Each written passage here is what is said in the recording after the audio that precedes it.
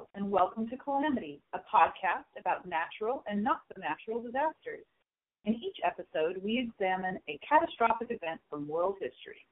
We are your hosts, the Kuhlman Sisters. I'm Jema. I'm Jillian. And I'm Caitlin. And today I am going to be leading the podcast. Yay! Yeah. We are both excited and scared, all of us. This is the second time that we've attempted this. It went pretty well the first time. We wanted to give Jillian a rest from all the hard work that she does. Every single week she researches a new disaster to cover, and she teaches Jema and I about it. So this time around, I signed up to do a disaster, and we're going to be talking about the city of Boston today. So the name of the disaster is the Great Molasses Flood. I can imagine. Yeah, I just the name itself is literally what drew me to want to learn more about this. However, I also learned it has many other names. So the Great Molasses Flood is what it's known most as. It's also called the Boston Molasses Disaster or the Great Boston Molasses Flood, and sometimes referred locally as the Boston Molasses Massacre. Oh, goodness. Massacre. Yeah. That's a strong word. It is.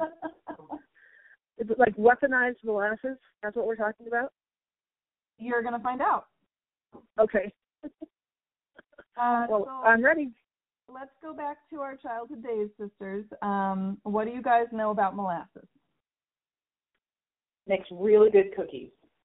Grandma has a great molasses cookie recipe. I thought you'd say that. Soft and chewy. They were like the only cookies you could depend on would be soft and chewy. Whereas, well, no, they'd eventually get a little crunchy, but it seemed like the chocolate chip ones more often than not were crunchy. I liked making molasses cookies with Grandma because I could eat the molasses right out of the jar. I would dip my finger in and then lick it off. So unsanitary. I'm sure I doubled it. I remember liking this flavor of molasses. I mean, it was fine once it was in a cookie mixed with all the sugar, but yeah, it's a strong flavor. And isn't it like boiled down brown sugar or something like that? I think that it is. I didn't research that part of it. I know that it comes from, we're going to talk about how it comes up from, in this case, Cuba, or like the Caribbean area, from sugarcane. So I get that's a really easy elementary question, Jillian. I really should have known, but I was so into the actual events of the day, I did not actually research what it's made out of. So. Okay, it's sugar related. Yes, 100%. Yeah, it's obtained from the raw sugar during the refining process.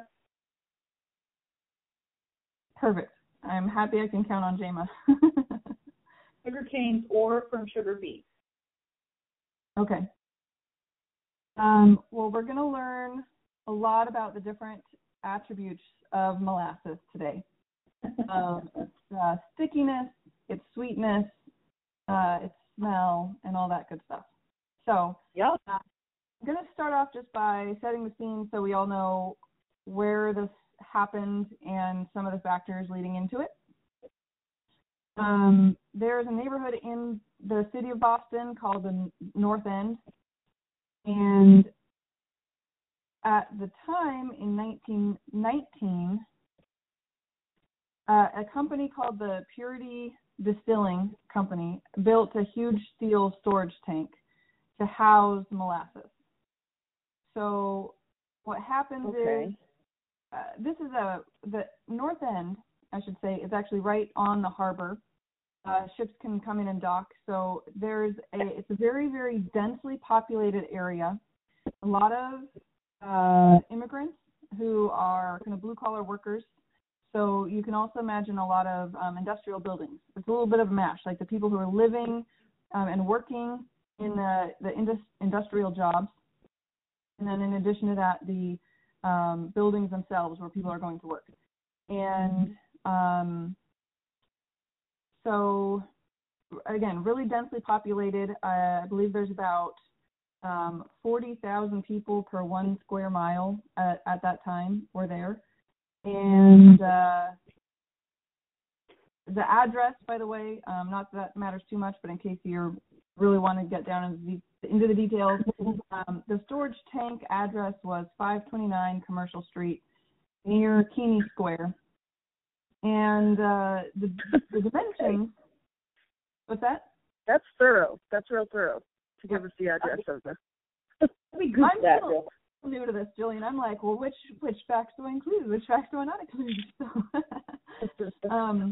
So the dimensions of the structure was 50 feet high, which is actually, in comparison to a lot of the other structures nearby, it was higher. I mean, I'm not saying it's like the tallest building in the city. It's not, but it was just higher than a lot of the buildings nearby. So 50 feet high by 90 feet in diameter. And like I said, that sounds big. Yeah. Is it up off the ground, or it yeah. does sit on the ground? Yes. Off the ground. This is not going to help our listeners, but if you think to the farm, the old round grain bins, the corrugated metal round structure, so it's that but bigger. That's roughly what it looks like. So not like a water tower. No. Nope. Like a water tank. Yes. Okay. So I'm going to talk about the construction of this structure. It was built in 1915. This was built because 2 reasons. Molasses, I'm sure, can be used in all kinds of things, but there was a great demand to distill molasses into alcohol for drinking consumption. And because this is World War I, there was also a way for you to distill molasses into a liquid that you can then use for munitions, for weapons. That was really? How?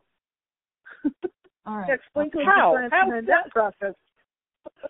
Surely you researched that a little bit, right? I did. I'm looking over my notes to try and find it. So the stuff we make cookies of is also a weapon of mass destruction? Is that what you're telling me? Yeah, like a couple of the sources, like bombs and not bullets, I don't think, but like it listed three different things that you can use it as. I'm reading, sorry, one moment. Yeah, Wikipedia says as a minor component for mortar for brickwork. That makes sense because it's sticky. Oh, true, yeah. Yeah, but I think there's got to be better stuff than gingerbread material to make a house with. I don't know. So that leads me to the next thing. At this time, welding wasn't even a thing. So there was no welding. You just have to remember weapons were different back then. You just used what you had. I don't know. So they used to bake the weapons, Jimmer. I don't understand how this works. Well, Jamie, you researched that a little bit more because I know I am researching it. It's used for jerky. It's used for barbecue sauce, stouts and porters, vinaigrette, molasses. You need to look for non-edible or non-food related. Yeah, I mean it says industrial.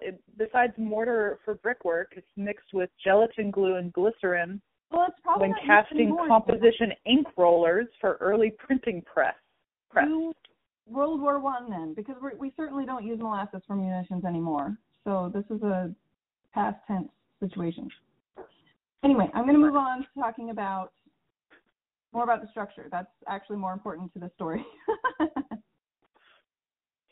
So because there's no welding at that time, the way to get a structure this large made out of steel is you've got your big pieces of steel that are made up is what you're making the walls out of.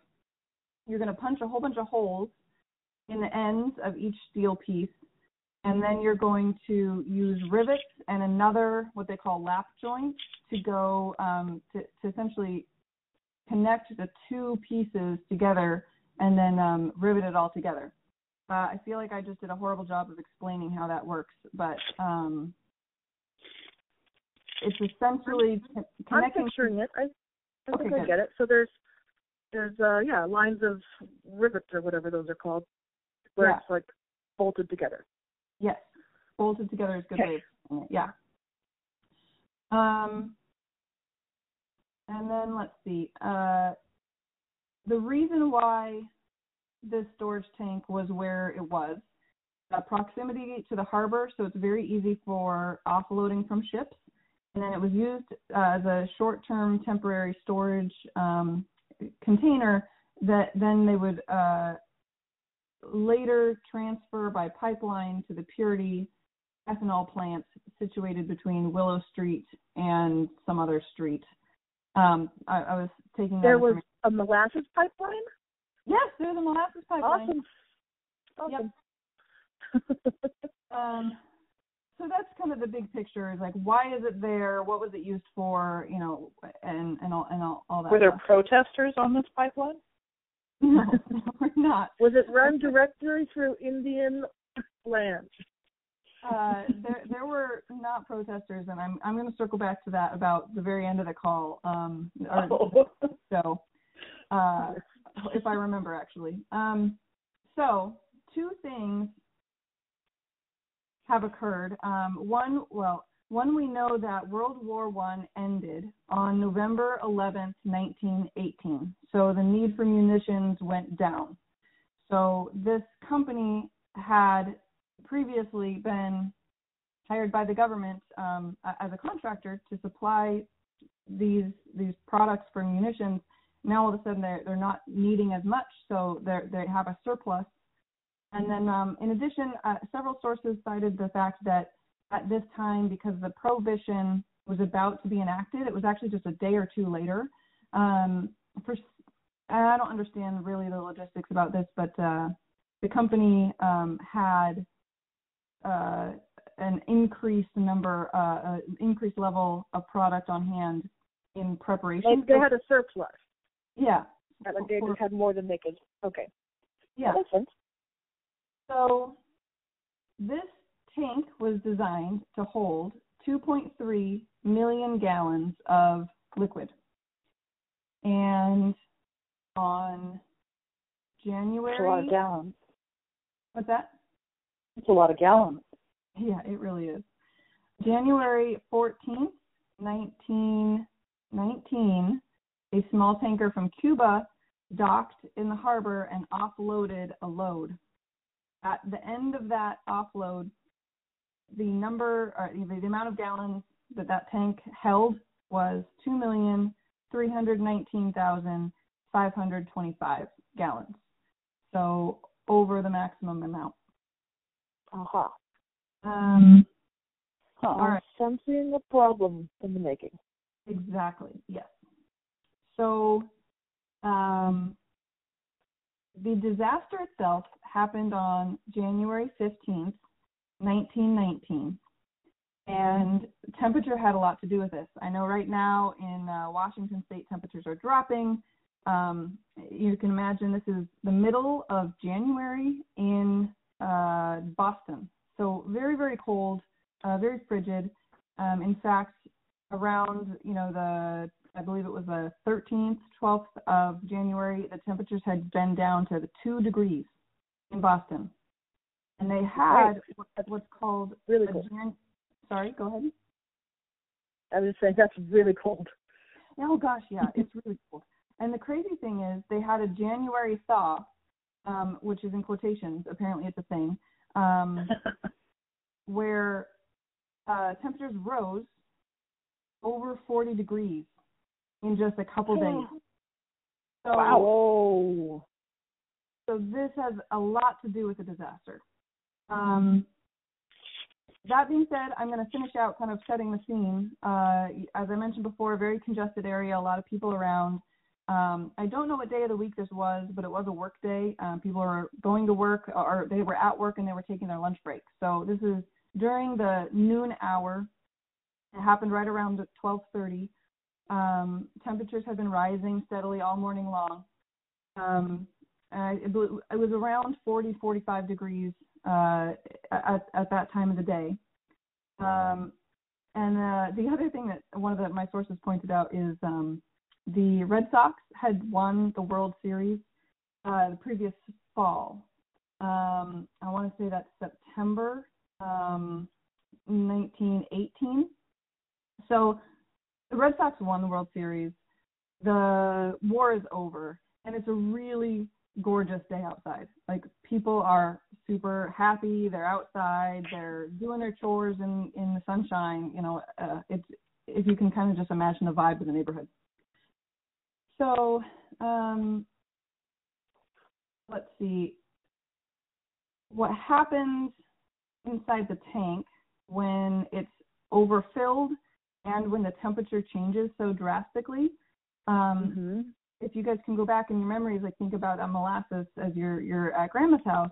If it's cold, it's going to move really slowly and be kind of thick, and if it's warm, it just reacts different. It's more viscous, right? Moves around a bit. So one of the issues with this, A, the structure was built poorly, and we'll get to that later on. But B, if this were spring, summer, fall, there would be vents that would be open near the top of the structure to allow airflow in and out. Because, though, it was winter, those were, I want to say battened down. That's a word, right? They were closed. Yeah. So all of this molasses that's inside the tank is heating and wanting to expand, and there's nowhere for it to go. I want to mention, too, only one source mentioned this, and they didn't go into it, so I have questions about it. But one source I thought was very interesting mentioned that in order to get the molasses off of the ship the day before and into the container, they warmed it up so that it was more viscous, so that it would flow faster. It's just making easier, offloading process. That makes sense, actually. Yeah. It makes total sense. I don't know how you'd heat it up on a ship with a fire or something, but so, I mean, it was kind of said just sort of as like in passing almost, and I was like, well, how's the science behind that? How do you use it anyway? But it does make sense that you would do that. So that particular source had said not only with the added heat of the day, but also the fact that some of this new molasses was kind of superheated when it was added in. It just exacerbated the whole thing. So what do you guys think happened?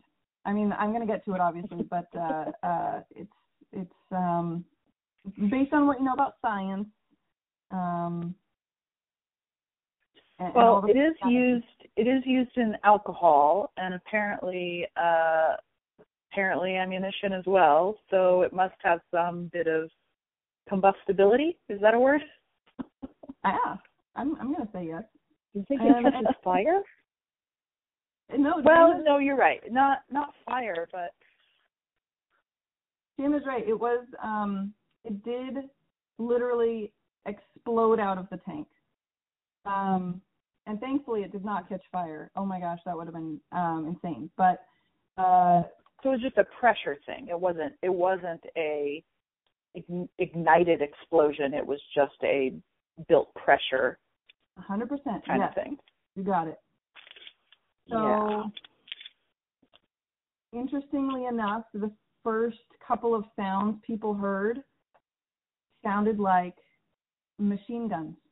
Because if you can think about those rivets, and kind of like screws, they're not screws, they're rivets, but jammed in all over the structure, keeping all the various different plates of steel held together, and they all just exploded out. That'd be the weak spot. Like, pop, pop, pop. And I can't make machine gun noises, so I should apologize for what I do. yeah, go ahead. They initially thought it was like gunfire right there in town. Yeah, but the accompanying sound of explosion, it was kind of all at the same moment. It sounded like gunfire, but also was an explosion, kind of in the same instant. So explosion of metal just crashing everywhere. So the steel plates that had been holding this container together literally went out in all directions and hit everything around it. And the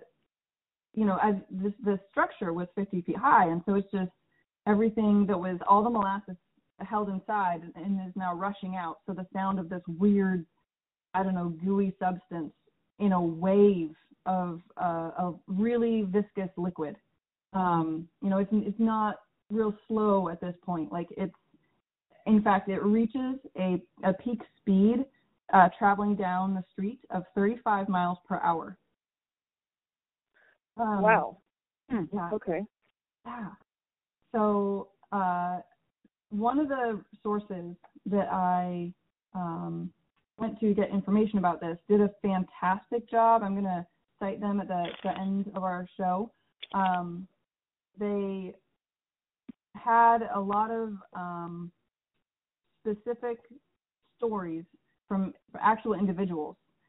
So definitely want to give them credit, but I'm going to be talking a lot about the couple of different people that they followed throughout the day, how they were affected initially, and then what happened to them at the end. So the first person we're going to talk about is a policeman.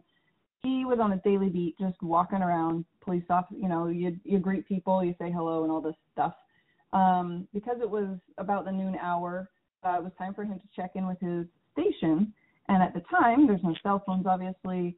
There are call boxes that are placed around specifically for the officers to call in up to their station. So he had the phone up to his ear and had already started his conversation when the explosion happened behind him. And he could hear this loud noise, and he looked around and he could see the wave rushing.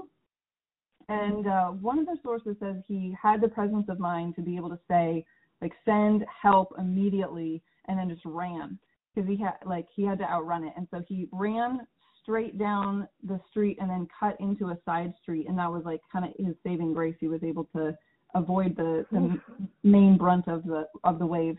And I suspect he ran as fast as he could to the next call box until he could relay more information. So we'll talk about that later. The response effort to this is actually really good. So, so he ran for his life. The next group of guys I'm going to talk about is a firehouse that was situated very close to the storage tank. It's a firehouse where 4 firemen were playing cards around a table, and one of them they're waiting for a call, right? So waiting for an emergency. I like it. And unfortunately, what game were they playing, Caitlin? I don't know. Poker, I don't know. So unfortunately, instead of waiting for a call to come, the emergency, in fact, was threatening their own lives. One of the men was facing a window that was giving him a view of this wave. Obviously, they all heard the explosion. They all looked up, and he had the most direct view to see what was coming at them. He stood up, he turned around, and he dove out a window. Like, that was just immediately, there was no hesitation. The other 3 guys didn't have as good a vantage point, and I'm sure it was a milliseconds difference, but the other 3 men did not get out of the building in time. So the wave hit the building and picked it up off of its structure, off of its foundations, and was moving it. Oh my gosh! I know, and kind of crumpling it all at the same time. So these men are in a moving building, but it's also, falling down around them. And so I cannot quite imagine this. That's so insane. Yeah, I know. A wave of molasses. We talk about it in flooding all the time, right? Like, we've got a couple stories where there's been a flood or a dam burst or something where, the pressure of the water going downhill is enough to move a house. But I didn't think that molasses would do that. Yeah, I can't quite. with enough pressure and with enough of it. Yeah. So it's just so sticky. You think it would just stick to stuff before it could get anywhere. Yeah, it must be more liquidy than we're imagining, JMO. Yeah. Yeah. So the next couple of people we'll talk about, there's two siblings, boy and girl. They were walking home to their house. They're very near the house, and the explosion happened. They looked back. They could see this wave rushing at them. They started running. And the boy lives to tell a story, so he had been interviewed after the fact. He recalls felt like being tackled from behind, like, from a football player. He landed with such force that he lost 2 front teeth. But thankfully, he landed near the base of a light pole. And so he was able to grab hold of the light pole.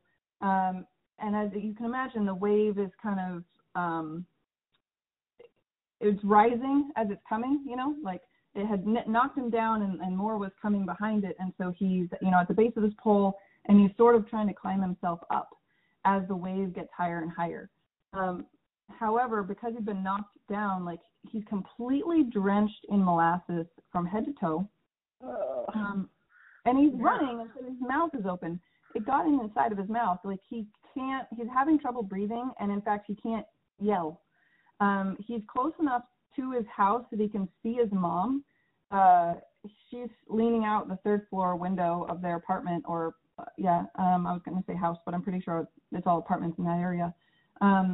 She, in her retelling of the story, she recalls seeing a boy that was holding onto a light post, but he's so covered in molasses she didn't recognize him as her own. So he was trying to scream out to her, and like apparently was trying to use his hand to get molasses out of his mouth, but he couldn't. He eventually did lose consciousness from struggling so much, and then the inability to breathe correctly. But we'll come back to him later. And the last one is a middleweight boxer. He was well known in the neighborhood because he, was a great athlete, and he was sleeping in the 3rd floor of his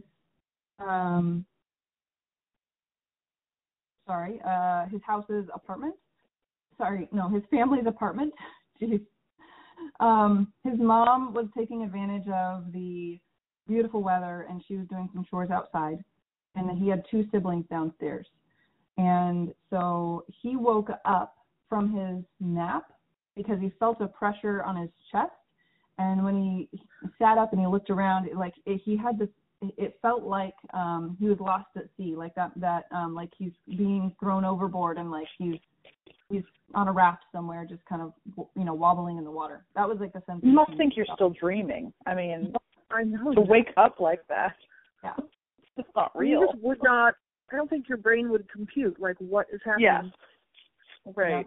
Because it doesn't, it's not water. It's this weird brown liquid that smells weird. Yeah. So going back to kind of some numbers, again, I mentioned before, it had radiated out from its base at a speed of 35 miles per hour. It had a 8-foot high wave, and oh my God. It had that would be terrifying. Yeah. It struck the firehouse at 2 tons. Wait. I'm seeing it's 25 feet high at its peak, 8 meters high. Oh, okay. I wrote that down. 25 feet. Oh my God. And also, you have to remember that this is a central place that's been radiating out, so it's most explosive, right at the center, but it does kind of level out to, the further you get out. Right. Maybe it leveled out to an 8-foot wave or something. I don't know, but I can't even comprehend this. But the firehouse was hit at 2 tons per square foot. Huh. 2 tons per square foot. Which makes sense why it picked it up off of its foundation and just moved. Yep. All right. So next, we're going to look at our rescue efforts. How big was the diameter? Like, Yeah. How many, like, blocks, city blocks? Is that? Yeah, like did it get all the way down to the harbor?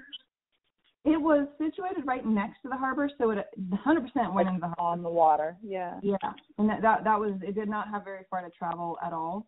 And I think that there are maps around, but I didn't have a good way of seeing the the diameter in measurements, but it's not miles. You would measure it in a matter of blocks. Mm-hmm. Does that make sense? But it's such a congested area that even though it's a few blocks, it's still, not just a few blocks. Anyway, I don't know the answer to that. Maybe Jayma can find it. It's kind of saying, it's just a sort of several blocks were flooded to a depth of 2 to 3 feet. It was like waist deep. Sounds like there was a lot of animals too. Yeah, we're going to get to that. Yeah. So the rescue efforts started. Can you imagine, hold on, can you imagine being swept off your feet in molasses and then, like, trying to stand up? Like, it wouldn't, I don't know if it'd be like being in water. No. That's insane. So hard. Exactly. It says it's 40% more dense than water. So, that would just be so hard to push back against. It doesn't run off of you like water does. So right. That's just crazy. Do you know how many people went for a swim that day, Caitlin? I do. And in fact, you guys are really setting me up perfectly for everything I had prepared. So I'm just going to kind of keep going down my list in order so I don't get jumbled up too much. But there were phones at this time, and so news did travel quickly, and a lot of people did come to help within the first hour to 4 hours. They did have a lot of people who were either volunteering or part of an organization. So we had the Boston Police, the Red Cross, the Army, and the Navy. They all showed up to pitch in. We had just gone through the war, so people were fairly well trained in emergency disaster and in medical emergencies. So that's right. I'm not sure if this was right off the bat, if it was like the first hour, probably not. But within the first day, they had a health station set up in a safe distance away in a place called Haymarket Square. So you've got nurses there and doctors ready to help the people coming in. And then you've got another wave of people going into the molasses site trying to bring people out. But exactly as you guys mentioned, and this is maybe the thing, it's both surprising and not surprising. When you think of molasses, it's brown, it's thick, and it covers everything. So if you can imagine just a landscape covered in molasses, you can't tell. How do you even find someone? Exactly. It's like there's a building, and then there's some clothes, and there's a automobile or whatever, or a horse, or it's like everything is just the same color and the same sheen. You can't tell the difference between objects. And so people were looking for someone who might be struggling. So maybe somebody's pinned under something, but they've got a limb free that's like waving around, struggling. We already mentioned how molasses can get in your mouth and it makes it hard to voice yourself. So you have people who do need help but can't scream. I'm sure some people were able to, but just having to fight that problem. The other horrible factor in this is that as the afternoon went on, this happened at 12:30, you can imagine the sun starts to set fairly early in the wintertime, and the temperature soon began to drop, and unfortunately then the molasses became more thick. Goodness. You're right. Oh, man. It would have been hard. So that 40 degree weather, it just shot up and then it shot back down again. Yeah. Oh, gosh. So it's a perfect storm, like we always say. Yeah. You needed all these things to go wrong for this to happen. Yeah. So it was harder to struggle against people who might have been pinned under something. They kind of talk a little bit like it kind of feels like quicksand. The more you struggle against it, just the more stuck you become, and you exhaust yourself, and then you kind of give up because it's traumatic, freaked out, like your brain is going crazy. But you've been after several hours of this, you've been in this fight or flight a moment for so long that your body just starts to just give up. I don't even quite understand how, as a rescue worker, how you would be like, okay, I made it to the molasses to find someone, without becoming a victim of it yourself. Right. Yeah. You have to be very careful, and I think that because of that, they didn't stop searching until 4 days had passed, and that might speak to just the difficulty that they did have in actually navigating in.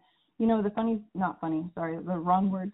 I was thinking about Hurricane Katrina when this happened and different flooding, floods that we've known in the South, where you see these iconic pictures of a man, usually a man kind of like with a rope over his shoulder, and he's got attached to a raft, and he's pulling many people out to safety. But in this case, you can't raft a molasses. You just Right. You had to get in there. You had to get sticky yourself. You had to, this heavy person, extra heavy because of all the extra weight. So it was very, very. Oh my gosh. And there were a lot of the logistics of this are just baffling me. What's that? Just the logistics of this is just baffling me. That's just crazy. But they did a really good job for. The rescue workers did a fantastic job, but they were just up against so much. The issue about there being a lot. 2 to 3 feet of molasses. That's up to your waist. I don't even know how you'd even wade into that. And I don't know how you would clean up. How do you get 3 feet of molasses out of your city? Because what are you going to do? Especially once it gets cold and it's freezing, you're going to just chip it away. The harbor stayed brown all the way until summer, which is not surprising to me at all. And unfortunately, a few of the victims were not found because they had been swept out into the harbor. And it was winter, and so, your ability to access the harbor was less. So they weren't found for 3 or 4 months later. And so I'll get to the numbers now. I'm going to jump around just a little bit, but there were 21 deaths in this disaster and 150 injuries. So of the 21, I don't know exactly how many were found in the harbor, but, thankfully, I don't know, 21 is not a good number, but yet it's, I don't think that very many were swept out into the harbor, but the fact that they couldn't be retrieved for months just because of the weather is just crazy. So, and then going back to your comment, Jillian, about the animals, there were a lot of horses in that area, and I believe just dogs and cats as well, just it being a city environment. So, the rescue workers. It's a city, so probably rats. Oh yeah, probably. Yeah, lots of rats. So no one misses them. The rescue workers were looking for sizable mounds that were thrashing, and then you'd see some movement, but you'd go try and see it. Oh, it's not a human; it's an animal. And unfortunately, they had to put a lot of the animals down. So very difficult rescue, but I want to say that the rescuers did a fantastic job. They did make use of a fire department pumper fireboat. So this is a boat that floats out in the water harbor. From the harbor. Mm-hmm. Yep. And it was able to pump salt water from the harbor into the back onto land, and was able to kind of break up the molasses to a certain extent, which was kind of a ingenious idea. It just essentially just dissipate it some more. Is that dissolve? Not dissolve. What's the word? Dilute it a little bit more. Does that make sense? Yes. And then also, anybody with a shovel would show up and just literally try and shovel out molasses, if you can imagine that. Piles? I guess. Just clear the streets, and I don't know that part. Just wait for it to run off somewhere. And then specifically because of that, the people, and you can imagine, even say you've got a business like a little cafe covered in molasses, you've shoveled it out, and then you've swept it out, and then you've mopped it out, and then you've mopped it out again, and then you've mopped it out again. You're still going to have stuff sticky in your cafe. Like, absolutely. Sticky to the touch. You're going to sit down. The seat's going to be a little sticky. So they talk about this for months on end. You get on a bus or you pick up a phone, or people are tracking this into their houses and then into their businesses, and you just can't get away from it. It was just a sticky neighborhood for months. I mean, well, and it's all over the city because you've got, people taking public transportation, and they're using these payphones all over, and right. I mean, it's just going to spread out all over the city. Obviously the worst of it is right there where the explosion was, but they're just tracking this everywhere. Yep. Well, and wouldn't it make that whole area smell a little bit? Yes. In fact, you can't wash it all away. I don't think that it's so much a real thing anymore. It's more just kind of folklore. But certainly for several decades after this, anytime there was an extremely hot summer day, you could smell molasses. Everybody who lived there. And it's kind of one of those things where it became so ingrained in the culture. Like, I'm sure at some point you're like, I don't really smell molasses, but we all say that, yeah, it smells like molasses. But for sure, that was a real thing for a very long time. It wasn't just months at that point. It smelled like molasses for years, if the temperature rose. So I want to go back. We talked about kind of the overview of the relief efforts. So I'm going to dive back down into those couple of stories. So of the 3 trapped firemen, they had been pinned against some of the debris inside the building pretty badly, and it took the rescue workers several hours to get to them. And one of the gentlemen, unfortunately, was trapped underneath a pool table. I don't know his position, but firefighters had a lot of entertainment options. I was going to say that too, yeah. Yep. So I don't know how it really was inside this building. They mentioned how it was like they had just a few inches of air to breathe in there, and this particular man had been fighting, struggling against this pool table for hours, and he eventually he drowned from exhaustion. He couldn't fight and tread. He was having to kind of tread the molasses to stay up and keep his head above it. And after several hours of that, he was just physically exhausted. So he unfortunately did not make it. And then the other 2. What a terrible and yet unique way to die. Yeah, for sure. Probably the only person in the history of the world who has died in that particular manner. Yeah. The other 2 firemen, thankfully, were rescued. People were able to, break into the building and get them out of what they were trapped inside. So they survived. The boy on the light pole, as I mentioned, he lost consciousness. He did regain consciousness again while he was being thrown into a cart with 3 other dead bodies in it. So what had happened is the wave came, it rose, he climbed up, was climbing up this lamp post. The wave was still rushing by him.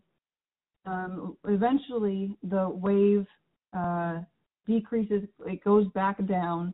He loses consciousness. He's probably just left laying on the ground.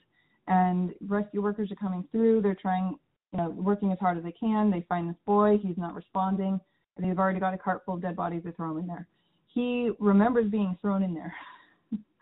He lost consciousness again. He wakes up laying down with a white sheet over his face. He had been assumed dead, and you know how dead bodies have white sheets over, he was left for dead. They thought he had died, and his mother and his two sisters happened to be at the makeshift morgue at that very time. So I don't know exactly how the reunion went, but he woke up, he realized the sheet was over him, he pulled it off. He did need stitches, which apparently he got right there, and he was able to go home with his mom and sisters who were there. So it was just, oh gosh, amazing that he made it. That's crazy. Yeah, the middleweight boxer. He was able to get his bearings.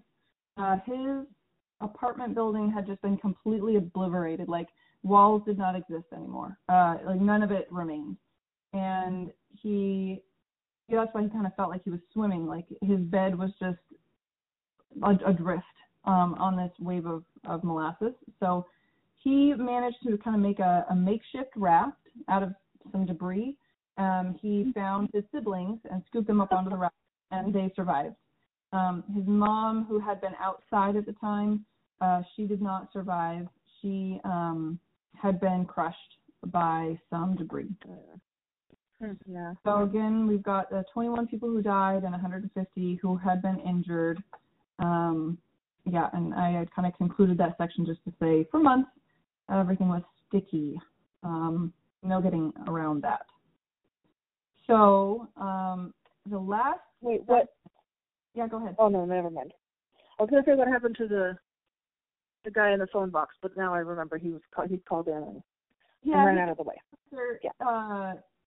He survived right away. You know, he had done that sprint to get to the next call box, right. and he was literally able to outrun it, which is, he must have been in quite good shape. So the last section we're going to look at, that kind of I separated out certain categories of information, is the aftermath of the event from more of a political standpoint, from more of a business-minded way of looking at it. There was a lot of pointing fingers right off the bat, because Purity Distilling would not take any blame for it. They said it was not our fault at all.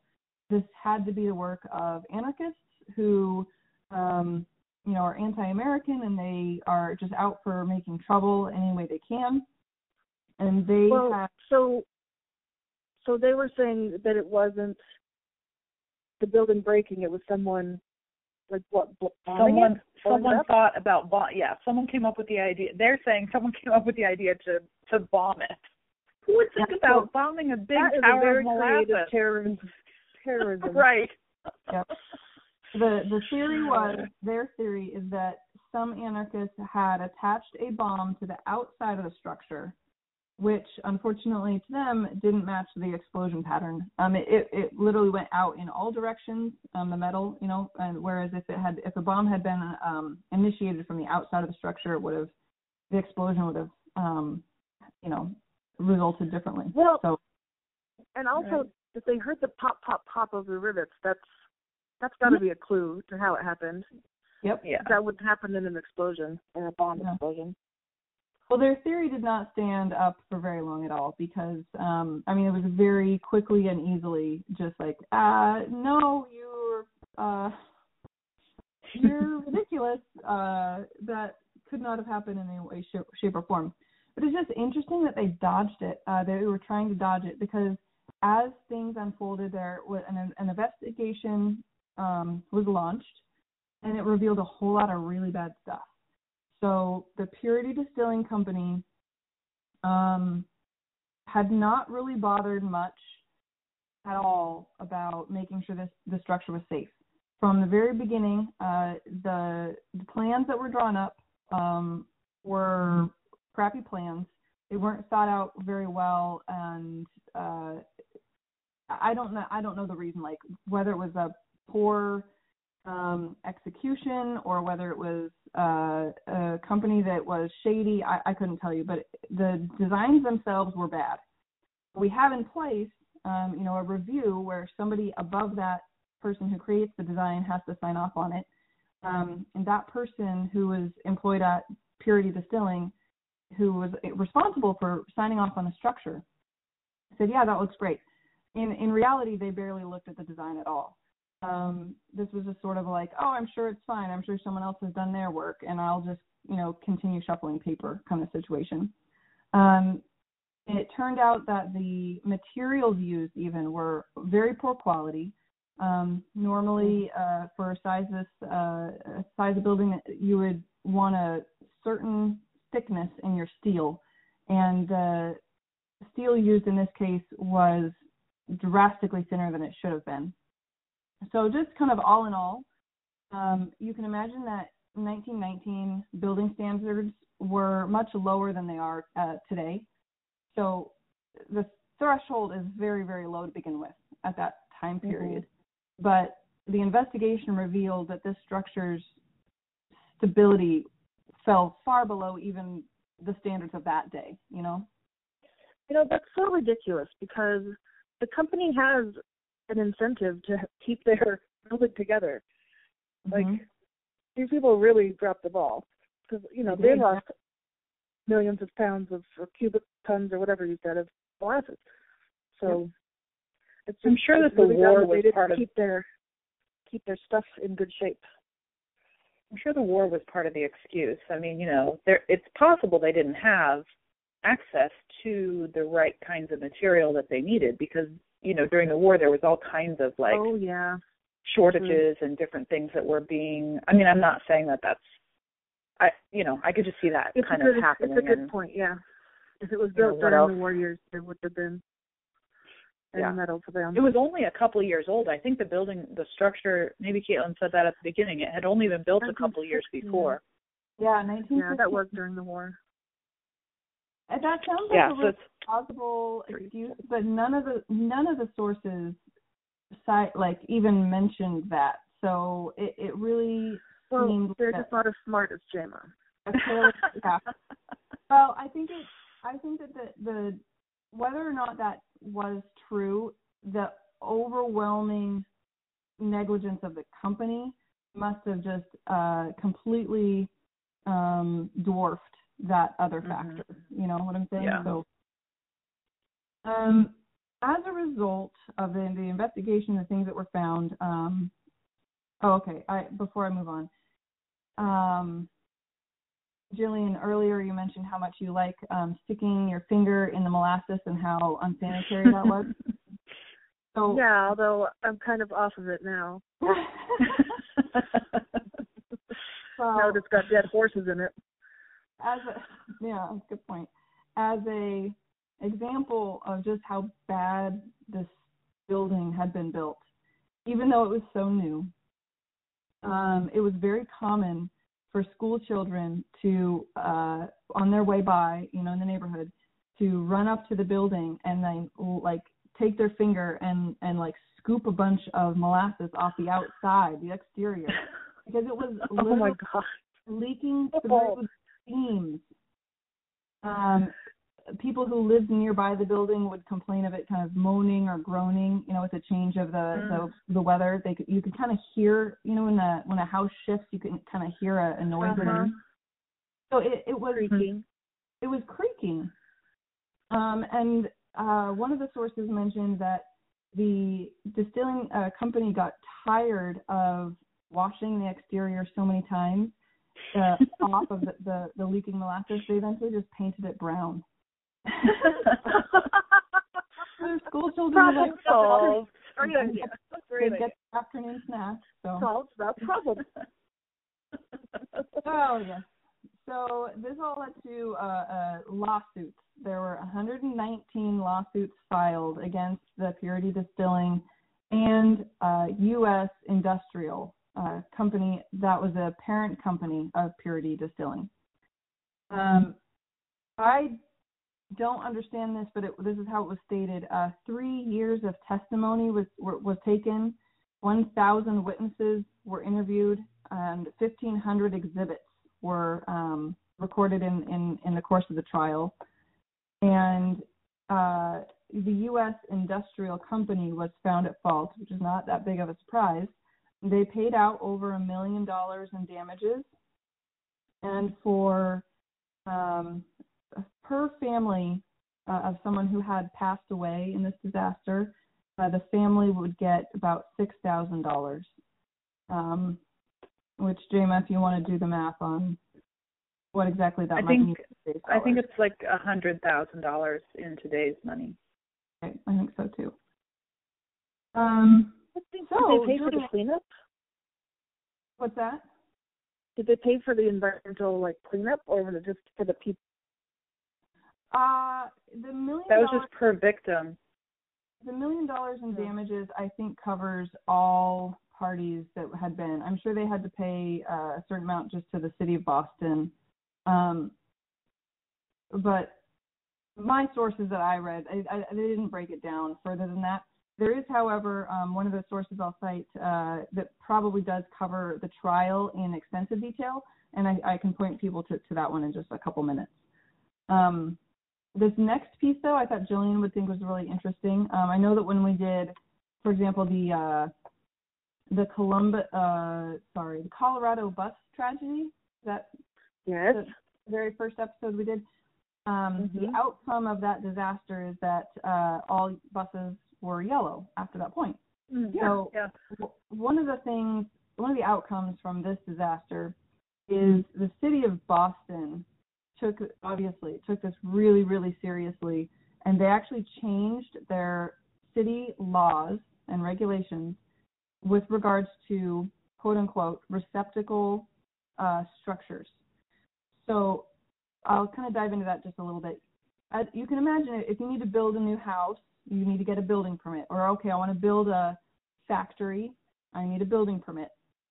And so the city categorizes the standards for the permitting based on what type of structure it is.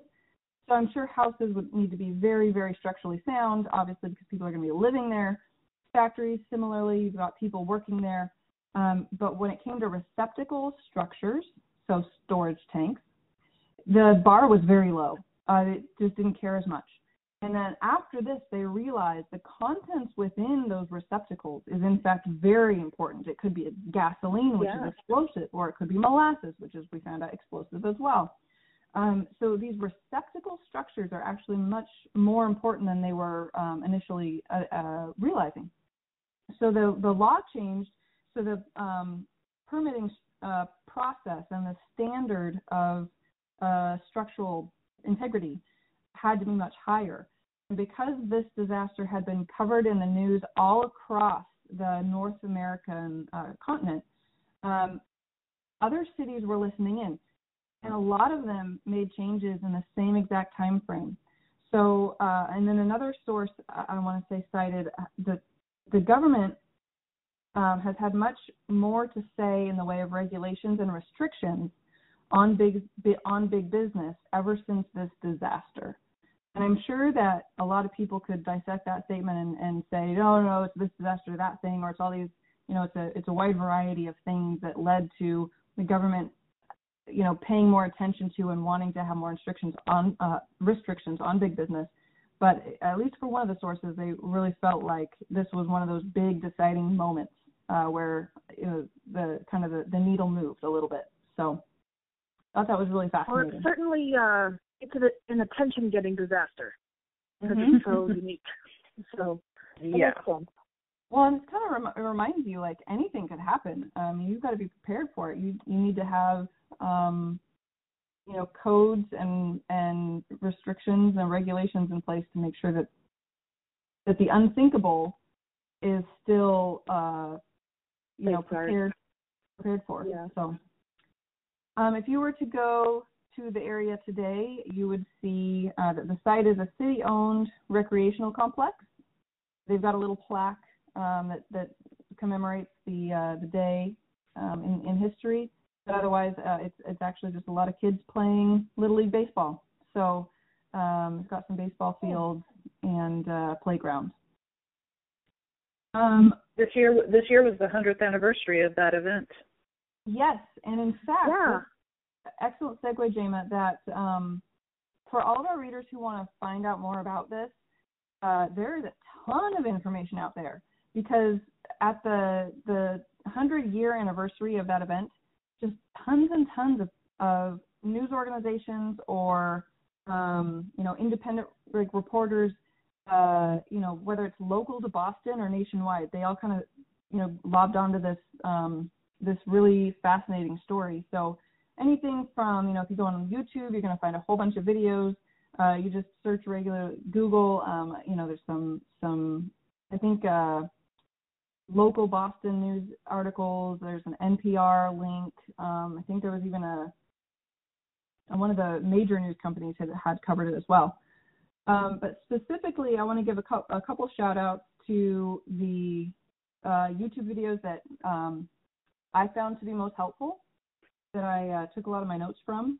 So if you're on YouTube and you search for molasses flood disasters of the century, it's the name of the video. It's about 21 minutes long. Oh, yeah.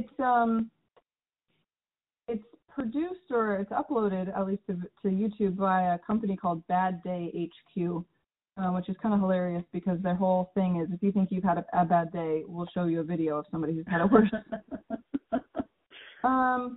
Obviously, the Wikipedia page is a go-to. I went there after watching several different videos, listening to a couple of interviews. That way, just made sure I had a cohesive story. Wikipedia always does a great job of having all the facts.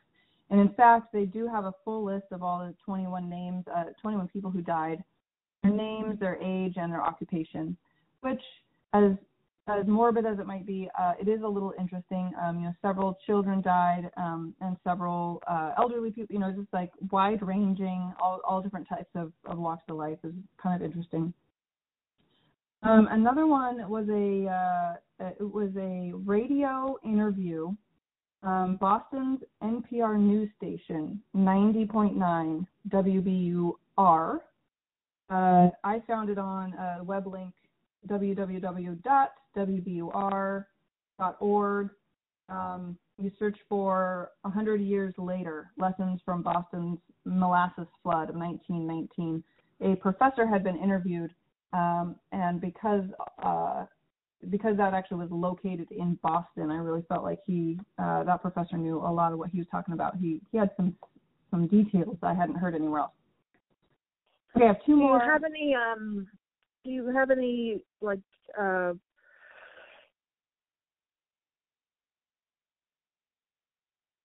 a restaurant waitress you talked to, or? Nope. Because last time you did. A cab driver somewhere. Well, that reminds me. No. Okay, so I'll jump to the next source. I did not read this book, but it was highly recommended by one of the sources I did check out.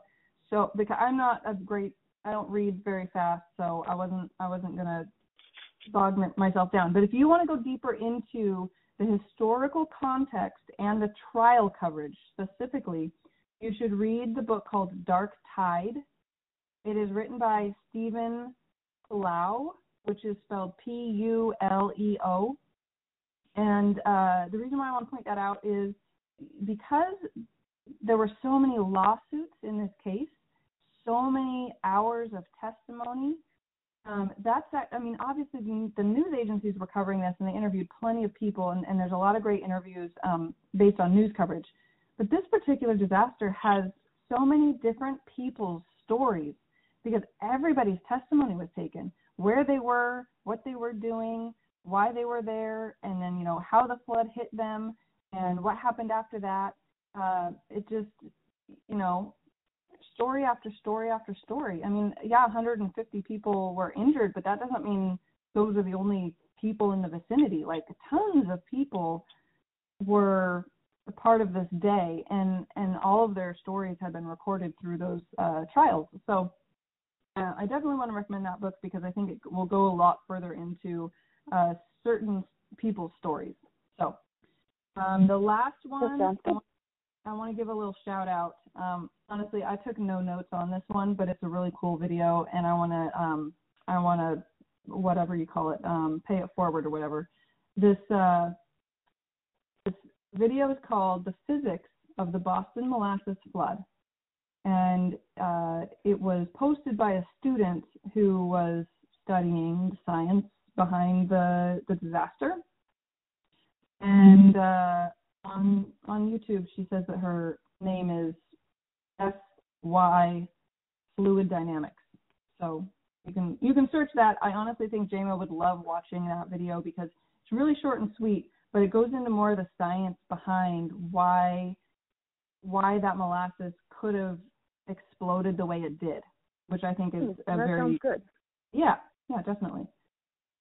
And then last but not least, I have to end by telling you guys that through the process of my research, I found out that there was a Honolulu molasses spill. Did you guys know that? No, really? Honolulu has a molasses spill? It does. I have to mention it because obviously I live on Oahu now, and so it caught my eye. I don't think that I knew this had happened. It happened in September 2013 when 1,400 tons of molasses spilled into the Honolulu harbor.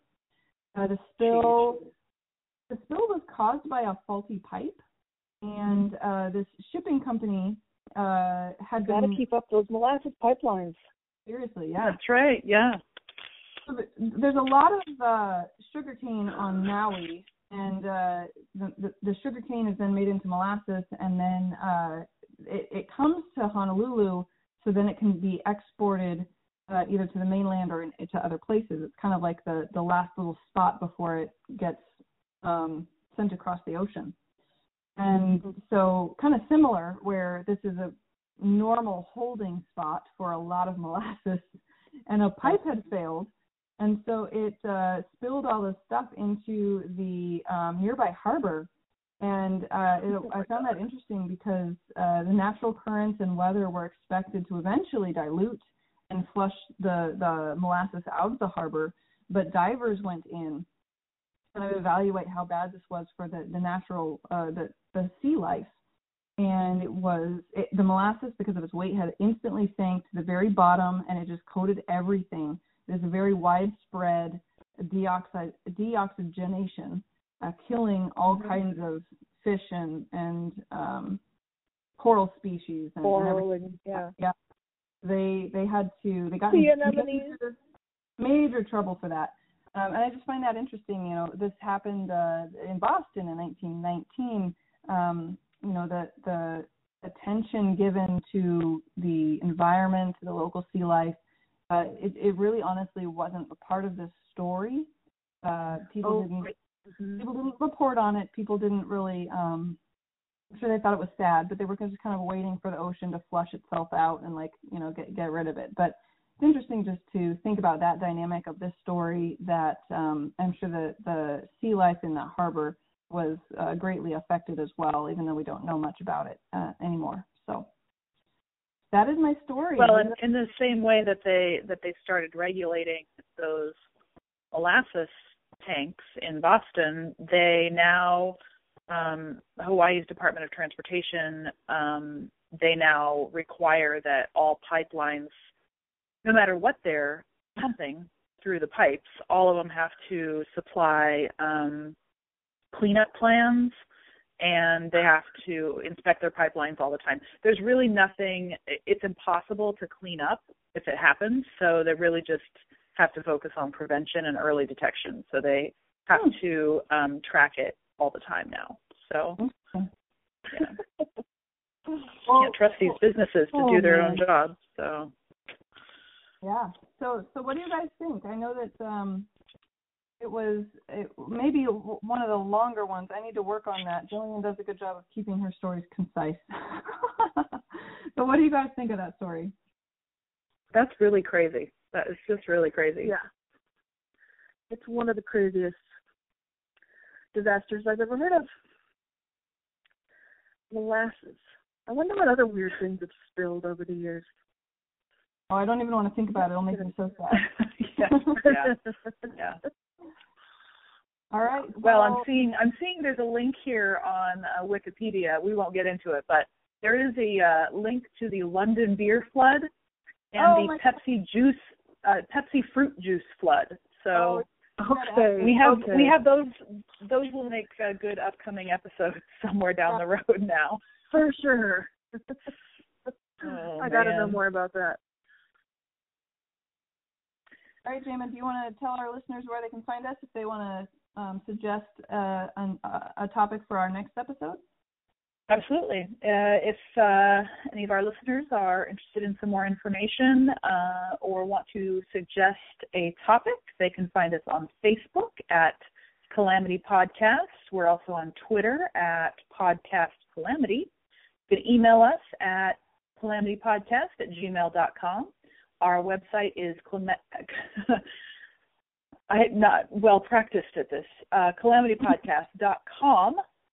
And we also have a Patreon account, and you can find us there at Calamity Podcast. So those are all the... Yeah, absolutely. One correction to that, Jamin. If you have any personal stories about molasses or molasses-type flood, we'd love to hear And now that I want to go well. make some cookies. Yeah. Did you have a correction, Right. Caitlin? I do. I realized after the fact that our email address, it's actually a Yahoo instead of a Gmail. So if you want to make the correction on your end, Jamin, Thank you. I will resave that. Perfect. But otherwise, you can tell I don't actually check that account. Okay. Calamity Podcast at yahoo.com. You've not got on Gmail. that you can delegate for that type of thing. Don't worry. That's right. All right, everybody. Thanks for another great episode, and we hope that you all stay safe out there. Be safe.